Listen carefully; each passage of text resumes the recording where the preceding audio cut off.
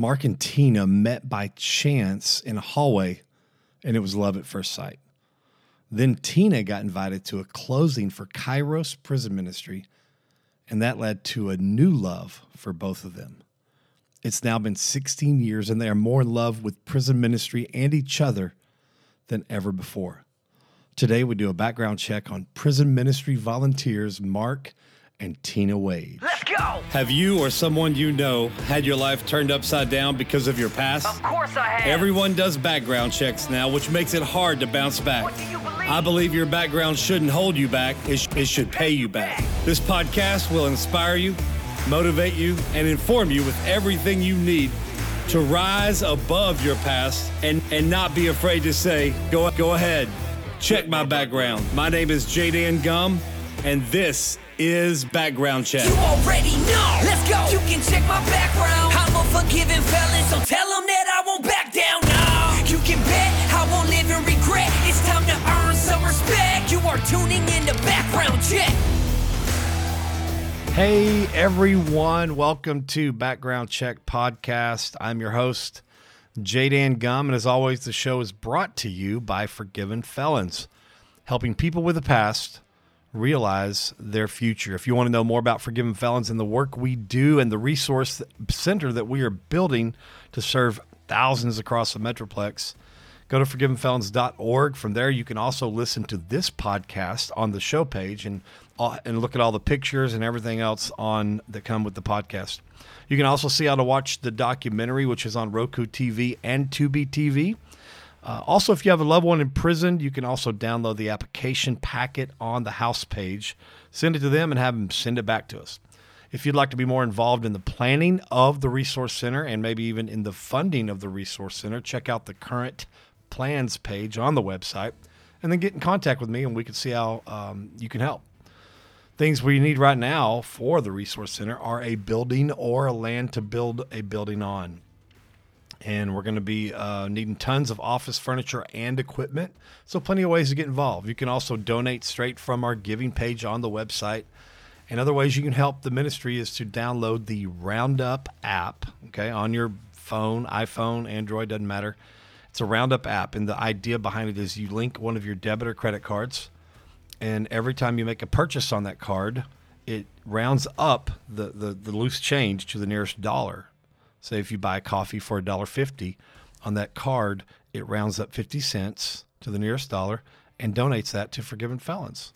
So download that app today and get signed up, and you can give without even knowing that you give every time you spend. Another way is you can buy right off the Amazon wish list. If you go to Amazon and look up the wish lists, you can find Forgiven Felons on there. And you can just buy tangible items right off that list, and it sends it right to the house. So I want to say a huge thank you to everyone who does that on a regular basis, especially David Jordan, who just bought the guys a new weight bench. So thank you, David, for doing that. Also, if you purchase a lot of stuff on Amazon on a regular basis, make sure that you are doing that from smile.amazon.com. Just use your same Amazon login credentials, but then when you make a purchase, it donates a small portion of that to Forgiven Felons. It's great. It's awesome. If you're ordering from your phone, go into your Amazon app. And there's a place in there where you can check to make sure you are switched on to Smile, Amazon Smile. All right. So Background Check Podcast. What are we doing here, man? Outside of me just having lots of fun, doing some solo episodes, and I love doing the interviews the most because I'm getting to know people that some of them I don't know. And even some people that I do know, I'm learning their life at a deeper level. It's been one of the most rewarding things of doing this podcast. Most of the time, we're just digging into the backgrounds, whether you've had a challenging background and you've had to rise above it, or you know somebody and you help them rise above theirs. Like we've had judges and lawyers and CEOs that help people with backgrounds. So it's amazing. Sometimes we just do a solo topic and talk about that topic. Sometimes my whole family comes on. That's fun to listen to the kids and my wife. But today we have a great interview, and today we are celebrating volunteers that go into prison. All you people, you people that have regular prison ministries, you people that go in just every once in a while. I kind of go in with just other ministries. I don't have my own in there. but anybody who goes into prisons on a regular basis, jails on a regular basis, I want to celebrate you guys. Okay. And I know that we haven't been able to do that in the last year. Texas prisons have opened them back up. So we're headed back in, and we're so excited to get to see those people. We're also excited that visitation has opened back up. The families get to see each other now, and we're excited. And so today we have a great interview with Mark and Tina Wage. They've been friends with us for a while now, and I would say maybe 5 or 6 years. They're prison volunteers at the Beto unit, and they've been doing it for about 16 years. They've worked many years with Kairos, but Tina also has her own class at the Beto unit called Battlefield of the Mind, where she talks to lots of guys at one time. And then Mark has mentoring that he does, and he has a writing ministry. He likes to write inmates and mentor them that way. So today we get to hear the story of how they got married, got started in prison ministry, what that was like for them at the beginning, how they've been blessed as much as they've been a blessing to the inmates, their challenges, ups and downs, how you can join them and become a prison volunteer. So without any further delay, here's my interview with Mark and Tina Wage. Mark and Tina Wage, welcome to Background Check Podcast. Glad to be here. Good that you can come down and do it here. I am excited. I came out a couple of weeks ago because I was out here getting some wood in Kemp. And I thought, man, I know y'all are close. And so I remember messaging you, and you gave me the address, and I looked it up. And I said, man, to myself, I said, this looks like they're right on the lake. And that's what I messaged you back. I'm like, am I reading this right? Are y'all right on the lake? And you said, yeah. And I was like, all right, we might be making more than one trip out here. Yeah, so I remember saying, when you got here, that this is, our little piece of heaven here. Yeah, so it's kind of nice. You did say that. And it is very nice. The view from the lake is beautiful. We'll have some pictures of it on the show page so people can go see where you guys live. So, all right. Well, I've known you for quite a while because you've referred. I don't even know how we got connected. How did we first meet? How did you hear about us? I mean, all I remember is y'all send us people from Beto.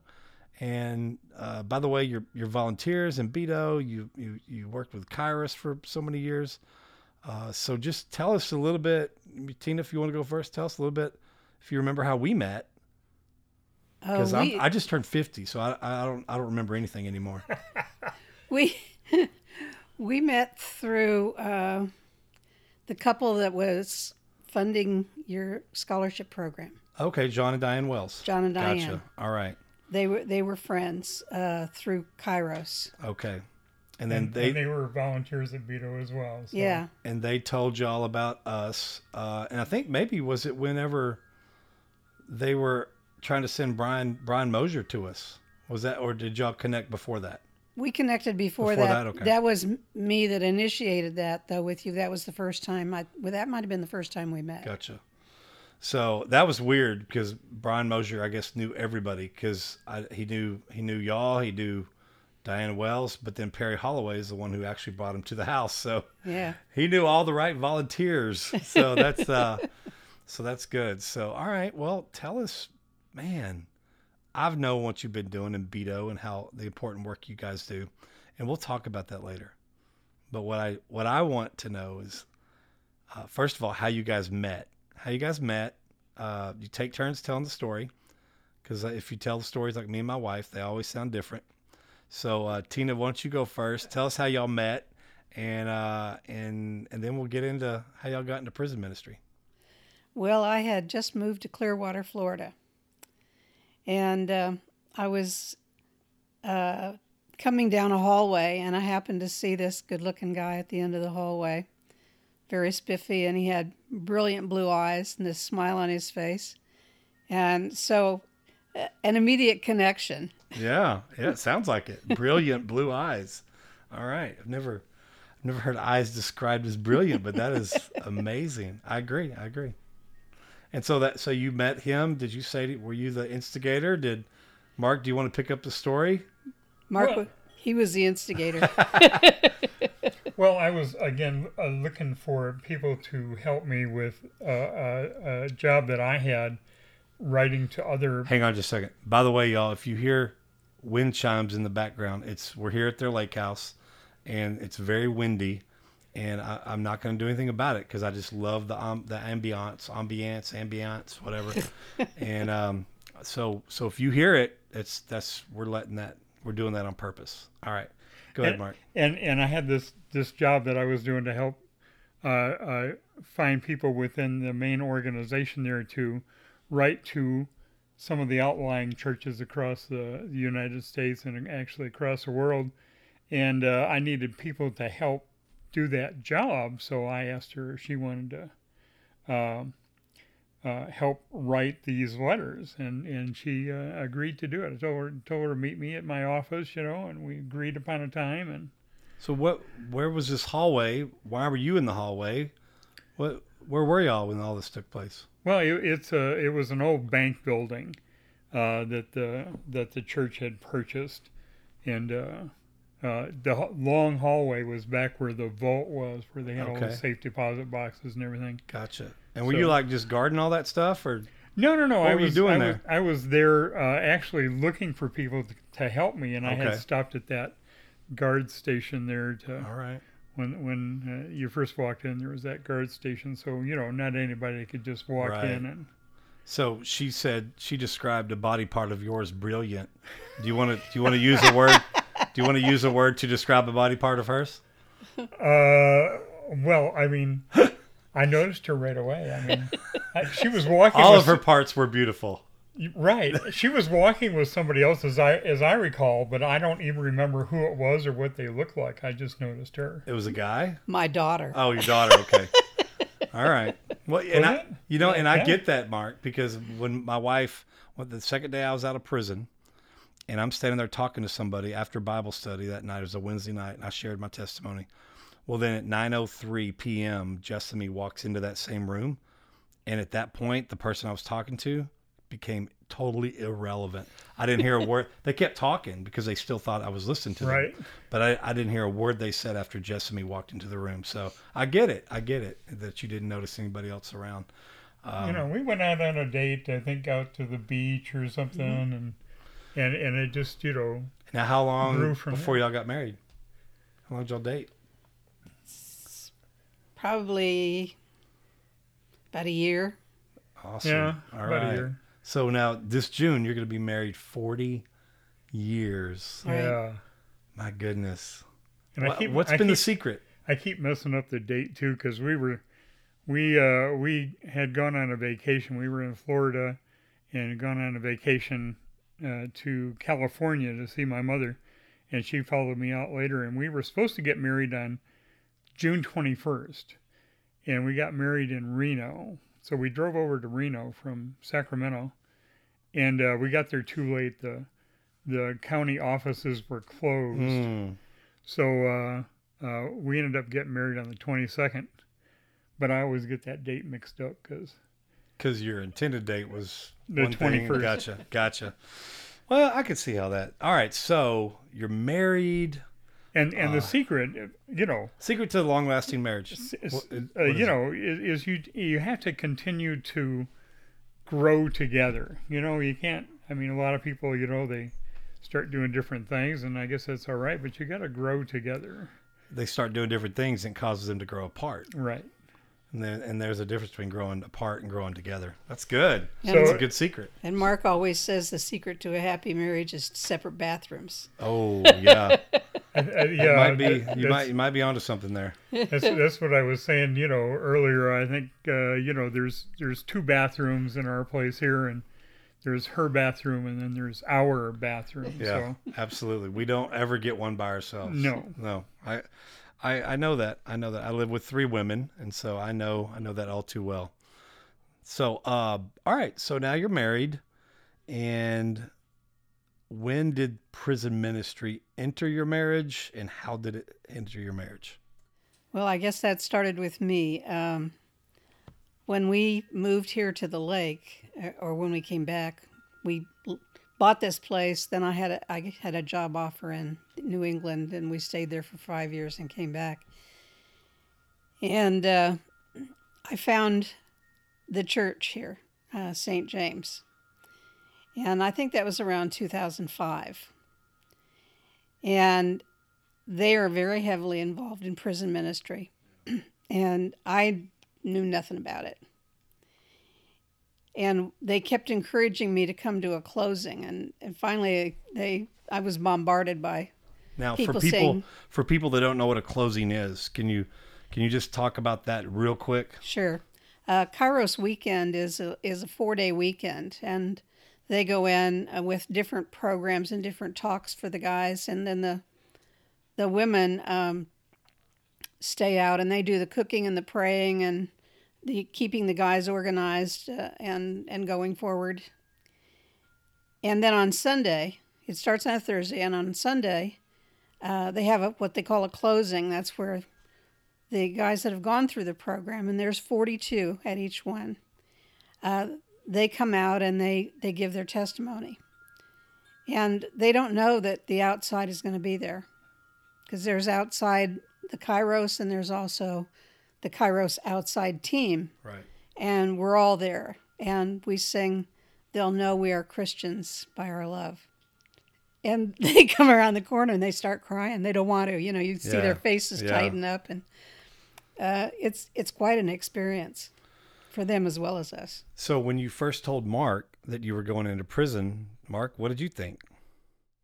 Well, I was kind of skeptical at first, but, after, having gone out there myself several times, I tell people all the time that ask if I'm worried about her being there. I say, well, she's safer there than she would be on any street in Yeah. any town, Yeah, that's true. because myself and my wife, they protect us both. That's true. I can honestly attest to that inmates will be very guarding of the volunteers that serve them. And so did you have any kids at the time? No, we don't have any between us. I just had my daughter. And so how old was she at that time? Oh boy, she was probably in her. I can't think that fast. She was Sorry. just over 40 at that Yeah. time. At that time? Okay. So yeah, because she's 20 years younger than did I she am. have a opinion about you Oh going into yeah, prison? she was not happy about me going into prison. Now, was she just scared for your safety? Is that the main thing? More or less, yeah. Yeah. That was one of her big concerns. That's good. I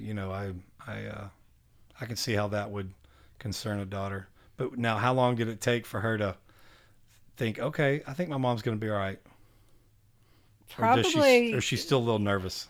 No, I don't think she is now. But it wasn't that long ago. It was maybe 5 years ago. Okay. All right. So you got started with Kairos, and then when did you come in, Mark, and start? Well, after she started with Kairos, she encouraged me to start going to the closings. That was about the only thing I could do at the time. And so I did that on a regular basis. I think I may have even started writing to some of the guys at that time. Yeah. Some of the guys there at Beto. I did have another man that I had been writing to that was in prison and trying to work with him already. But the more she got into it, and then she started her class out there, Battlefield of the Mind, based on the Joyce Myers at the ministry. Beto unit. This is at the Yeah. Beto unit. Now, how long has your class been going on? Probably since about 2009 or 10. Okay. So it's been a while. So you're already doing Kairos outside. When did you get involved in it and start doing more with Kairos? The chaplains lost all their clerks. Something happened, and they took away all the clerks for about a year. And so I volunteered to go down there once a week and help them with the admin, because 3,500 guys Right. and 2 chaplains doing the admin as well as trying to do the chaplain duties. And during that year, I'd been wanting to do this battlefield of the mind, and so I talked to the chaplains about it, and they showed me how to put the package together for them, and I got it approved, and that's when I started right after that, and I started with about 25 guys, and the latest class was up to 150. Wow. And it was really... That's a big class. It was really too big. Do you have help in there? Well, I had facilitators. We split up by tables, and there were about 12 to 14 tables, and there were 8 to 10 guys per table.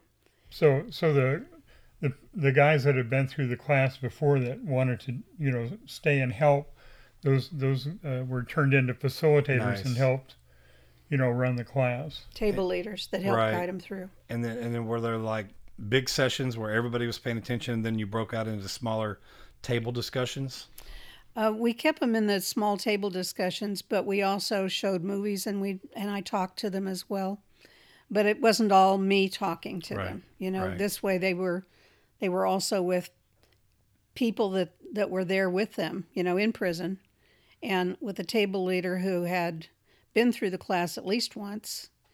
And so they had some standing with them, and that most of them were guys that had done things like some of their leadership programs and other things. What do you think is the most challenging thing about being a volunteer in prison? Boy, that's a tough question. Yeah, I don't know either. I always felt comfortable doing it, but I think just handling all the rules and trying to not to break the rules. Right, because you want to connect with them and build relationships, but there's certain levels of doing that are against the rules. Right. I think that is the most challenging part of it. Well, especially as a woman, there are certain things that they don't want you to do. There's the whole, think process that a lot of people have about people in prison. It's like, okay, they're there for a reason, lock them up, throw away the key. Too bad, so sad, but there are people in there that need help, that want help, that can be helped. Right. And if you can get past, whatever you think about them and what they may or may not have done, and you can go in and help in some way, either like with the Kairos weekend and Kairos closing, if you can start getting involved, you're going to change a person's life and help them to be a better person when they do get out. Yeah. I was on 5 different units, and there was a volunteer that came into every unit that impacted my life greatly. So I, for one, know that the direct impact that people like you that serve like you in prison have on my life. I'm reminiscing on my prison journal, and I'm letting my 8-year-old daughter, Jessa, y'all know her, read the journal. And she's like, "Oh, who's Mr. Perry?" I'm like, "He was my teacher." And so then she's reading what I wrote about him, and she understands the impact he had on my life. It was a stupid class, but he made it impactful by the questions he asked us, by the way he poured into us in a way that class that we were required to take couldn't, and so it's not, to me, it was never as much about the actual class. It was more about how impactful that volunteer's life was to mine, and to know that there was somebody on the outside that thought enough about a group of people to come in to pour into them. And that it really changed my life. It really did. And so I know the impact you guys have, and I see them.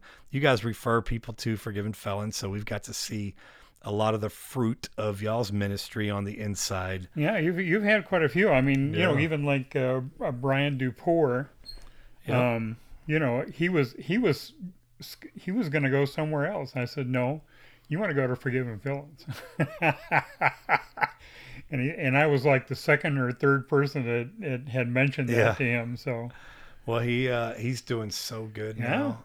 He's doing amazing. He's got a little little baby boy and a beautiful wife. I think his mom and dad finally have moved here from Louisiana. So he's doing great. They're doing amazing. That's a really good example of, somebody that did something wrong somewhere along the way, but, you can't let that bother you or upset you or even think about it.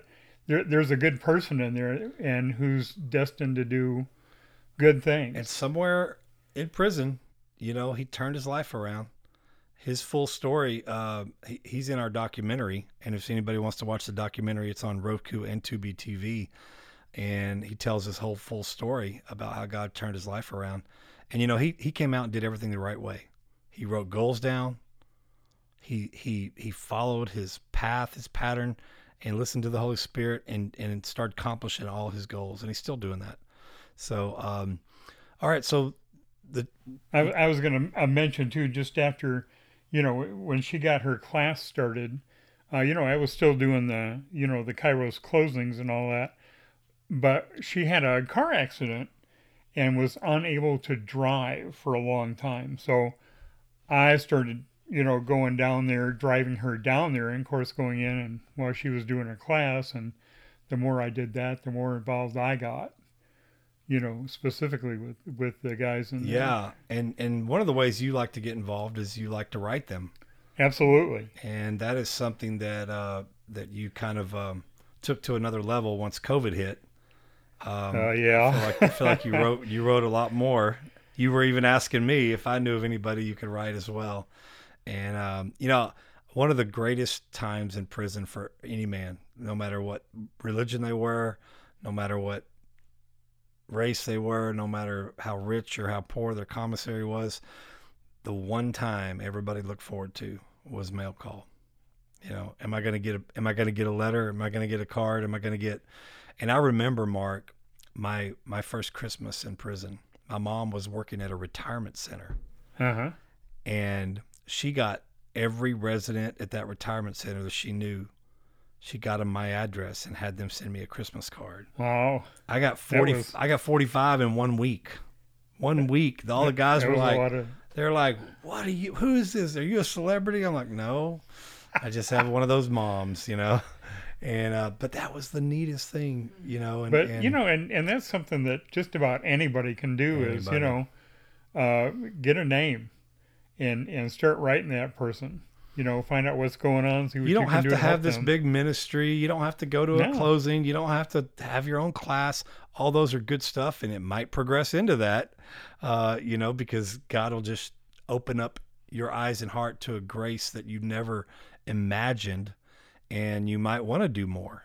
But if I would say to anybody that's even interested in prison ministry, start sending people cards first. Yeah. And Mark's got some great ideas.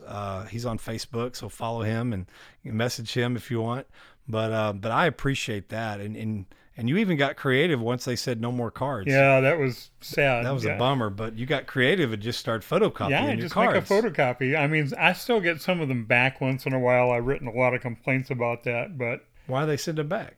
They think because when I photocopy them, I don't send them in like a number 10 envelope. Right. I'll send them like in a square envelope that you would get looks a card like a in. card. And whoever's in the mailroom is a little bit too lazy to actually open it up and see what is inside. Don't get me started on the mailroom. Or they somehow have hired somebody that can see inside of an envelope and see that it is a card when it isn't. Wow. But the other thing I wanted to say about that too is if you get started in writing to somebody, you have to remember too that person may not have any funds on their account there where they can get a stamp, an envelope. So you got to keep writing them. Right. Because, they just may not be able to respond back to you. Yeah.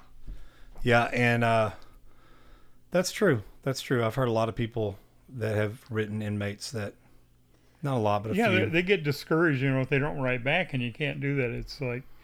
I try to tell people, too, they may have written back, it may have just got lost.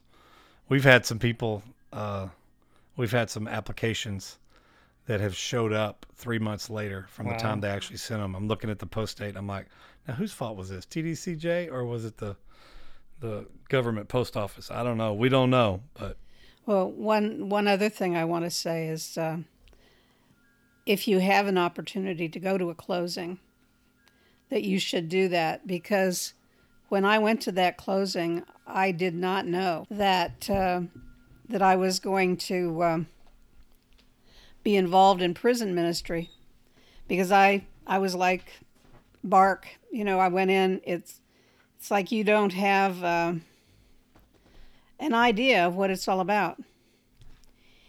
And so I went in blind, basically, not even thinking about prison ministry until I heard some of their stories. And when I heard their testimonies, it's just like God tapped me on the shoulder and said, "This is what I want you to do." And I'm going, "But I don't know anything about this. Really? Is this what you want me to do?" And there are so many great things that happened at those Kairos weekends. I mean, everything from, somebody getting saved to somebody, getting out of a gang. Yeah. I mean, several times. I love those stories. Yeah, all of a sudden, hey, I'm not doing this anymore. That's what changed my mind, and I don't know whether Tell I can. us whether each one of you have a separate one or you think of one together. But give us a personal story, like we just talked about Brian. That's a great story. But tell us another story of like just a major change you saw that happened directly because of Kairos. Well, Brian is that story. Oh, is he? He was Okay. my prayer partner. So he was actually a part of the Kairos. He was part of a Kairos, I and in remember that he was a fourth day speaker at another Kairos before he got out, and he said at that point in time that Kairos changed his life and made him look a different direction. Yeah. And he was a facilitator in my class from the time he was in Kairos to the time he left.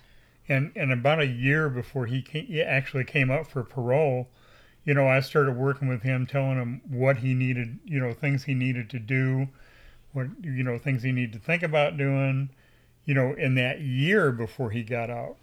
I tell him all kinds of things, I mean, it's like, when you get out, you're going to probably get a job. And if it's a physical job, like working in a warehouse, if you're not in any kind of shape, they're going to be calling an ambulance for you by lunch. Yeah. So you need to get onto a regular exercise routine. Yeah, that's good.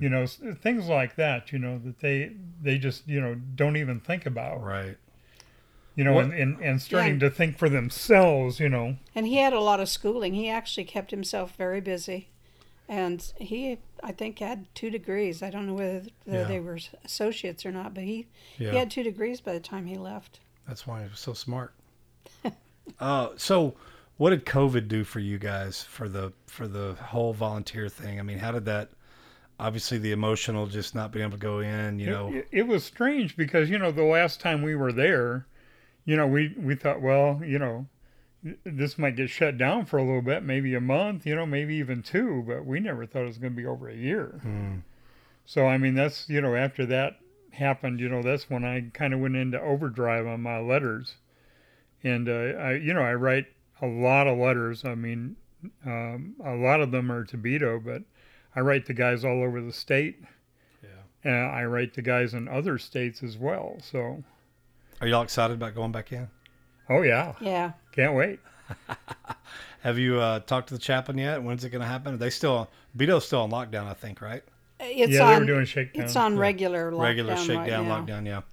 Yeah, So- I have talked to the chaplain. I told him that we'd be willing to help him out any way he needs. I think Perry's going to take me in with him to go to the G4s and G5s. Yeah. Yeah, they've been So- working with that. I forget which class it was. I can't remember either. I'm excited. I can't wait to go Voyager or back in. something like that. I can't wait. So, why do y'all do it? You've been doing it for so long.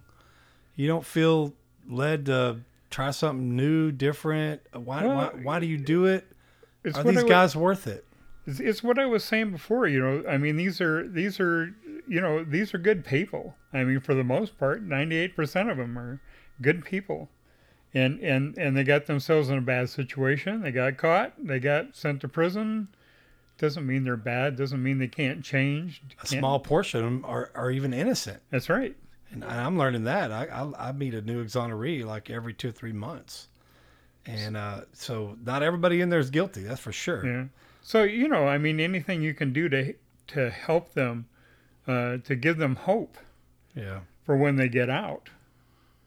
I think that's an important thing to do. What are some things that y'all think that the volunteer department of TDCJ could improve on? Like policy changes, something that would actually make y'all's job easier. Volunteers across the state could be easier on them to be able to make even more of an impact on the guys. Can you think of anything? Well, one of the things that I've seen over the last couple of years anyway, but last year especially, and I don't know that can change, is the faith-based wing started at Beto as a volunteer, started it and kept it going full-time, and he would get donations as a salary. And so he helped develop the faith-based wing that they now are putting out all around the state, knowing that it works. And right now there's a breakdown of that in Beto because they've had to take over Gurney's job of intake as well. And so they're just putting guys wherever. And so the faith-based wing is kind of not really the faith-based wing right now. And that's quite sad because they have a very good program to help get the guys in shape to go out in the world. Gotcha. What would happen if they, I mean, we obviously know because of COVID, all the volunteer programs have been shut down. We know that, but what if they decided that, you know what, even if we don't have COVID, we don't want these volunteers in here anymore? What would happen to our prison system? Well, one of the things that I remember is they did what I would call an evaluation, and they looked at what was changing in the prison system and why instead of opening new prisons, they were closing prisons. And the thing that came up was the faith-based programs, the volunteer programs, the faith-based wing, Kairos, your programs that you do. So there's no way that they could change that. And they were thinking about taking away the chaplains. And there was a lot of letter writing that went on back then and said, if you save one guy that doesn't return, then you've paid his salary. And so it changed. It changed the think on it. Yeah. Well, I know I was in there 15 years ago. April 18th will be 15 years that I've been out. Yeah. And I don't even know if I'm not familiar. There wasn't ever a faith-based dorm where I went. So I don't know when it started. I feel like the one at Hutchins, the unit I'm most familiar with, started about the time I got out of prison. So I don't know. I don't know when they started actually and when they started growing, but they didn't have them whenever I was on 5 different units, and there was not a faith-based dorm in any of them. And I kind of wish there was. I wish there would have been. Yeah, and I think it probably has only been going really strong for maybe the last 10 years. Yeah. Previous to that, there was the test, the building of it and breaking it out into a few units. But when the state recognized what the faith-based units were doing, what they were turning out, and how the recidivism rate was so much lower if they'd gone through the faith-based program, that they encouraged all the prisons to do that. They wanted to see it all the way through. Yeah. So, Tina, you don't get scared when you go to your class knowing that there could be murderers, rapists, child molesters in there that are trying to grow in the Lord? No, I look at the guy. I don't look at what they do. Are they able to grow in the Lord because of those sins? Well, of course. Okay. Just want to make sure because, there was a Facebook post recently because of arrest that was made in Arlington for that illegal immigrant who had been wanted on several accounts for, molestation of a child and rape and everything else. And everybody was talking about the sex offense. And I said, well, first of all, the problem was he he committed some sex crimes in 2000 and was deported, and somehow was let back in the United States to make. So first of all, we have an illegal immigration problem with that guy. If Right. our system worked, he would not have been back in the United States to commit these new crimes. But they made the statement, just a blanket statement, we should chip all sex offenders and track them, and they're all evil. They're all they're never going to get better. They cannot be rehabilitated. And it was breaking my heart just to read. This is a dear friend who's a Christian, and just even several posts before that, she had a prodigal son that came back home, and she said, she said something about, if you can't appreciate a good comeback story, we ain't the same. And that was just a few posts back. And me and another girl who have the same mutual friend, her stepfather, who was a sex offender, who committed a sex offense and has gone on to be awesome for the kingdom. We both said something on there, and to all these comments, mostly ladies, that were just saying, forget chipping. They should all hang. They should all get the death penalty. They should all. And it was breaking my heart, And I went on there and put Priscilla Bordeaux's. She was a victim of her sexual abuse from her dad, and she now advocates in Michigan for the offender, right, for the perpetrator and the victim. And then I told about John Cordero. I put both of those podcasts on there, and then she came back on and kind of. She didn't backtrack all the way, but she said maybe chipping is overdoing it. Maybe it's too much. Maybe we don't chip all of them. So I understand. Because I talked about God's grace and love, the depth of it. There's no, he had to jar my thinking loose too when I first got out of prison. Mm-hmm. So was there any of that thinking, the stereotypes of any of it before you went in? Yeah, because I had heard some real horror stories. But I also know that being marked as a sex offender can be anything as I don't want to say small, because nothing's small, but statutory rape where it's consensual. Right. But their age differences. Yeah. From that to the child molestation. Yeah. They grouped them all together. There's even been some cases where people have gotten indecency in a park where they were just going to the restroom and they thought no one was looking. They thought they got enough in the trees, and now they're a registered sex offender because they were going to the bathroom in the park. Yeah, and that bothers me that's not separated out better. Yeah. I mean, I've been on golf courses and I've been on playgrounds where I've had to go to the bathroom, and I've gone in trees before, Right. And I'm just like, my goodness, that could have happened to me. Yeah. So, at what point in your journey did some of those stereotypes start to fall away and you go, man, God loves this person no matter what they've been charged with or convicted of? Well, a lot of this just studies that I've done, the devotionals that I do, I know that in my heart, the Bible says he created man. I mean, he created everybody. And I don't think there's anybody that can't be saved that really wants to be saved. Amen. And I'm sure that he gives them that opportunity, and he challenges as well as he teaches, as well as he loves. Yeah. So good. So good. All right. So if you're encouraging people to get involved, or somebody's listening, they want to know how to get involved other than write a letter, what would be something that you would tell them and encourage them with? Is there a way to be a part of a Kairos without? Yeah, Kairos is international, so they can go to kairos.org. Okay. And we'll put a link in that on the show page. I'm sure as well. that they've got a link there that they could. So just go to their website. And go to a closing, see what it's all about. And anybody can go. There's no qualifications for that. You just sign up for one, or have to be invited to one, or what? You don't have to be invited to one, but you need to find somebody that is in Kairos that can put your name on the list. Gotcha.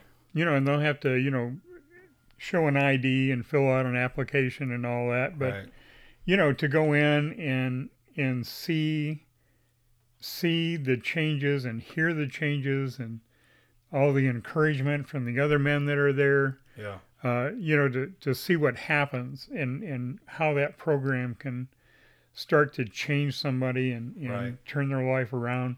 And then, maybe get involved, if it's a female, they have the Kairos Outside team Yeah. that helps all the guys that are going in. You can, work yourself up to going in and working a table for the whole weekend. That's an amazing thing, because on the closings, you get to see the end result. Yeah. But if you go in and you actually work a table, you can see those changes hour by hour almost. Yeah. And it's really amazing. That's awesome. And I want to distinguish between the Kairos Outside team, which is part of the main Kairos, and there's actually a group called Kairos Outside, which works with the women of the offenders, helps them too. Okay. And those are free weekends for them, and they'll go. They'll make arrangements for them to get there and to spend the weekend in childcare if they need. So it's quite a great organization, Kairos Outside, and they can see that too, I'm sure, online. How much longer are y'all going to do prison ministry? As long as I can write. Victor Hunter's still going. And he's had many illnesses, broken bones, all kinds of stuff. He still shows up. Wow. He's amazing. Wow. Well, you guys are heroes of mine. Let me ask you one more question before we stop. So a lot of people that go in, like whenever we go in with organizations like Mike Barber and we go cell to cell and talk to the guys, and a lot of people that have never been in before come out and they say they went in to bless somebody, but they came out being blessed by the inmates. Speak to that a little bit. How has y'all's life been blessed? Even though y'all go in to bless, you write to bless, how have the inmates blessed your life in these last, 15 years? One of the things that I've told Mark over and over again is I may get up really tired in the mornings because I'm not a morning person, and my class starts at 8. So you got a ways to drive. I gotta get up. After an hour's drive. Yeah. When I may be tired going in, but when I'm there, I'm not tired. Wow. It's like it energizes me, and the guys energize me because it's a two-way street. They tell me the things that are happening with them. I try to give them good advice. Mark does a lot of mentoring when he's inside. But just the battlefield of the mind, that's such basic stuff, teaching them how to change the way they think, change the way they look at things. It's just like a guard.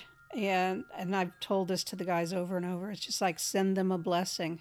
If it's somebody that is angry, send them a blessing, because you're piling what God calls piling coals up on top. Well, you're piling blessings up on top of those coals.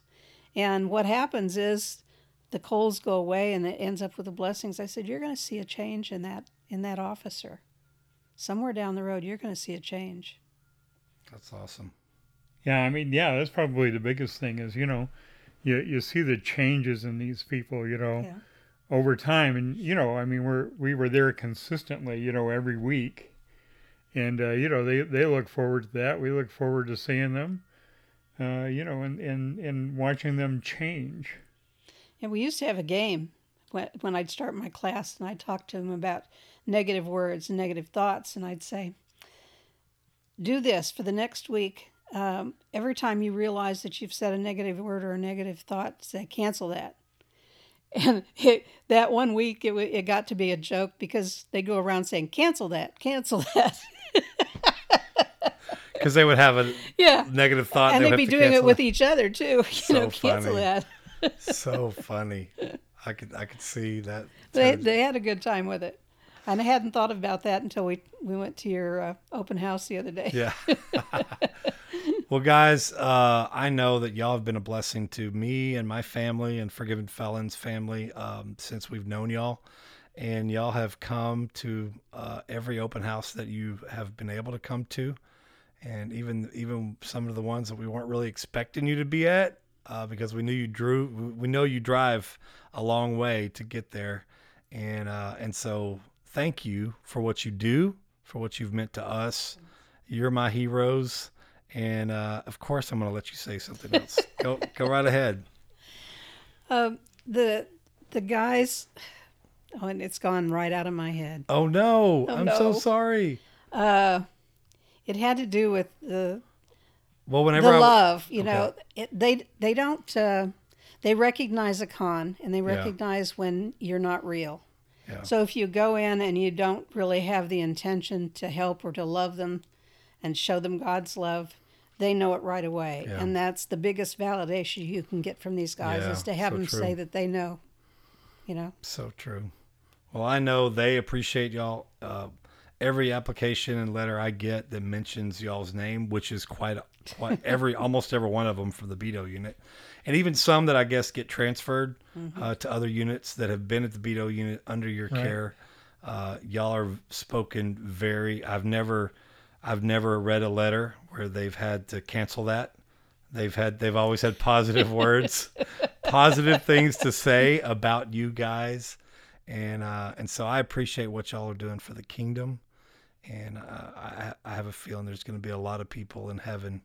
There's going to be a whole block, probably. Yeah. They can always wheel me in. The Martina, the Tina and Mark block of people that they've affected and impacted for the kingdom. It's going to be a huge block. So, but thank y'all for pouring into Forgiven Felons out here, helping us touch these guys' lives once they get out. You guys are called to the inside. I don't mind going back inside, but I'm called to the outside. Right. And so I think we make a great team. So you guys keep touching them on the inside, and we'll keep facilitating them on the outside. So I think we have a few that have been referred by y'all, just waiting to make parole. So so we're excited about that. And so thank you for taking the time to do this, letting me come out to the lake house, and I can't wait to have a party out here so we can come hang out on the lake with y'all. But thanks again for everything you do. I don't know, maybe in heaven is when you'll realize the full impact that you've had for the kingdom, but just know that you have impacted my life and a lot of people's lives for the kingdom. It's definitely a blessing to me because I feel it. And I love what you're doing with the guys. Well, y'all keep going for as long as you can. and anybody out there to listen, write to somebody in prison. There you go.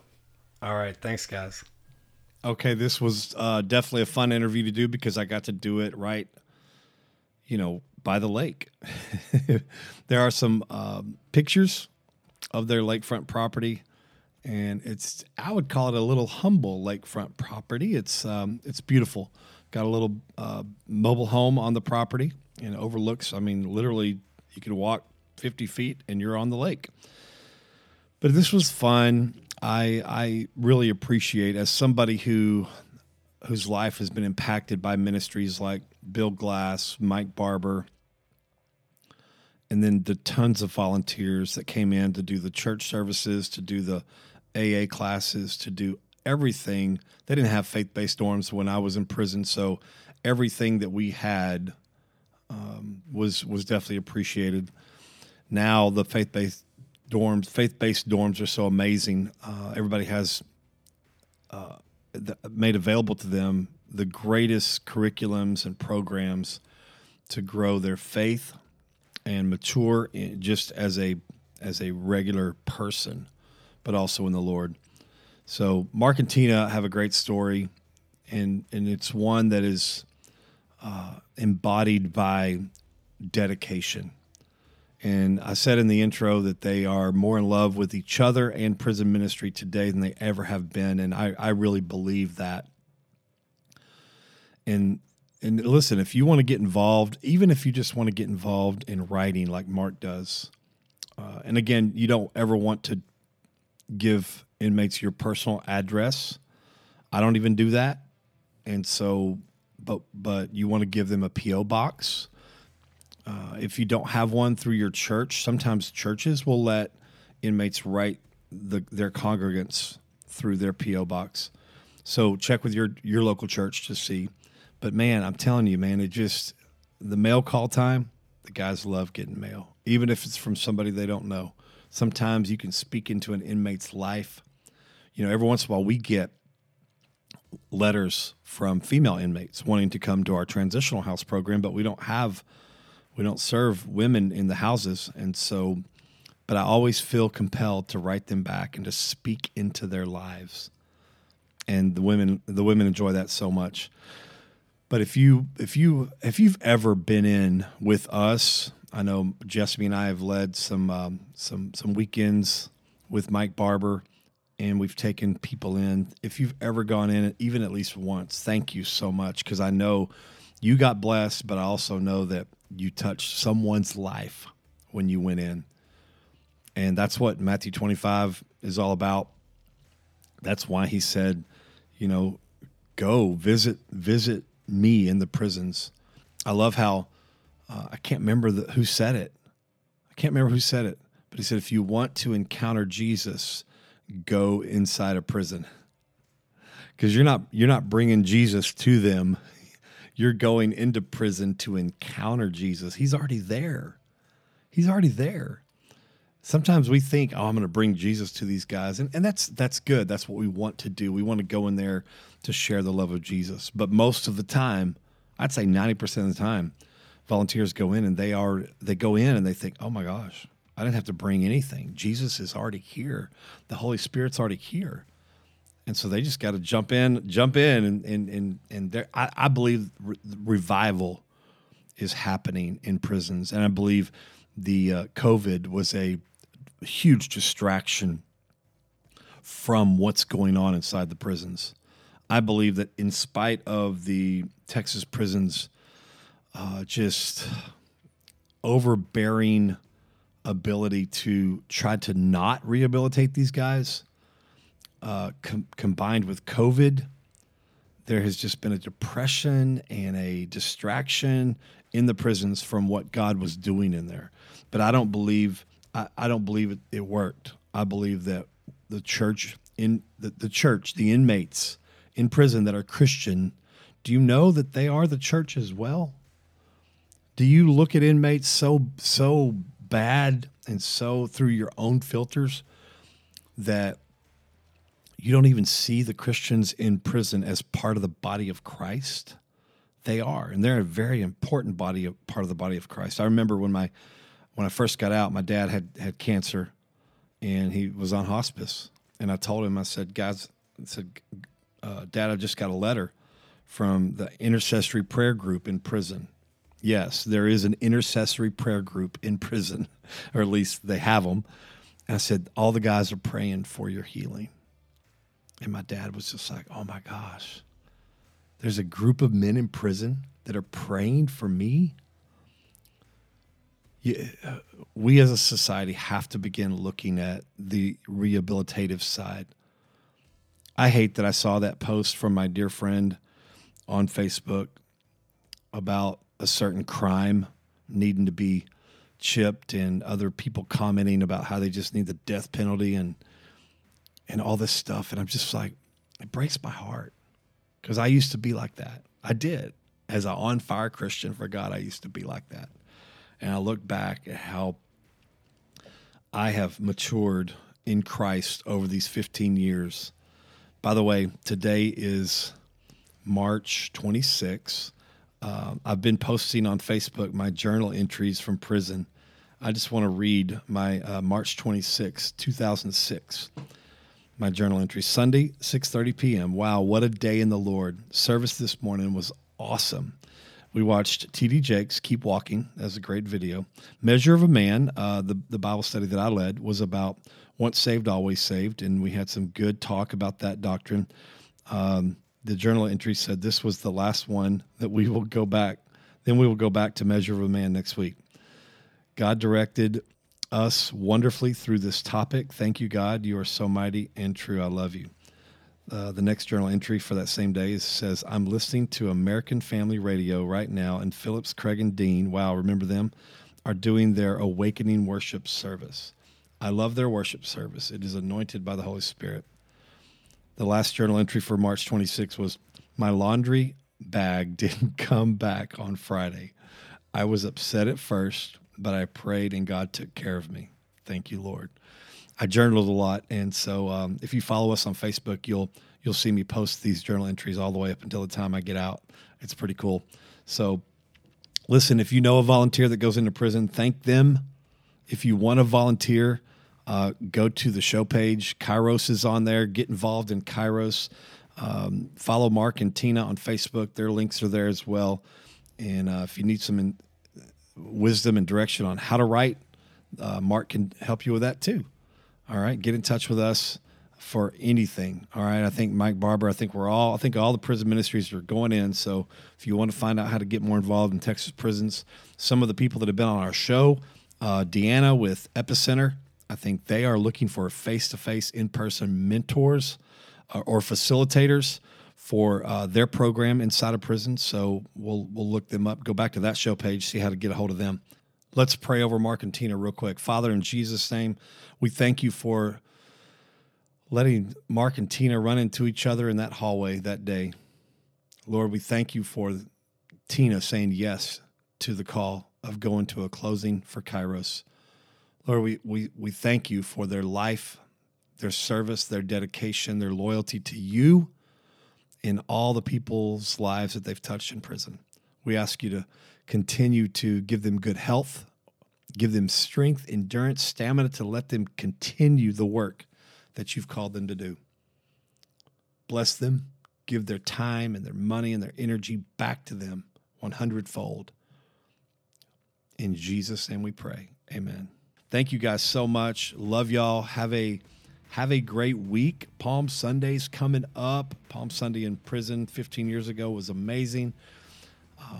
I'm so thankful for the life, the death, the burial, the resurrection of Jesus Christ, and what power that brings a sinner like me, like myself. I'm nothing without Jesus. Nothing without Jesus and God. And I thank him for everything he's done in my life. We'll see you next week. Thank you for tuning in to this episode of the Background Check Podcast, brought to you by Forgiven Felons, helping people with a past realize their future. For more information, please visit forgivenfelons.org. Follow us on Instagram, Facebook, and please don't forget to subscribe so you'll never miss the latest episode. I'm J.Dan Gum, and this has been Background Check.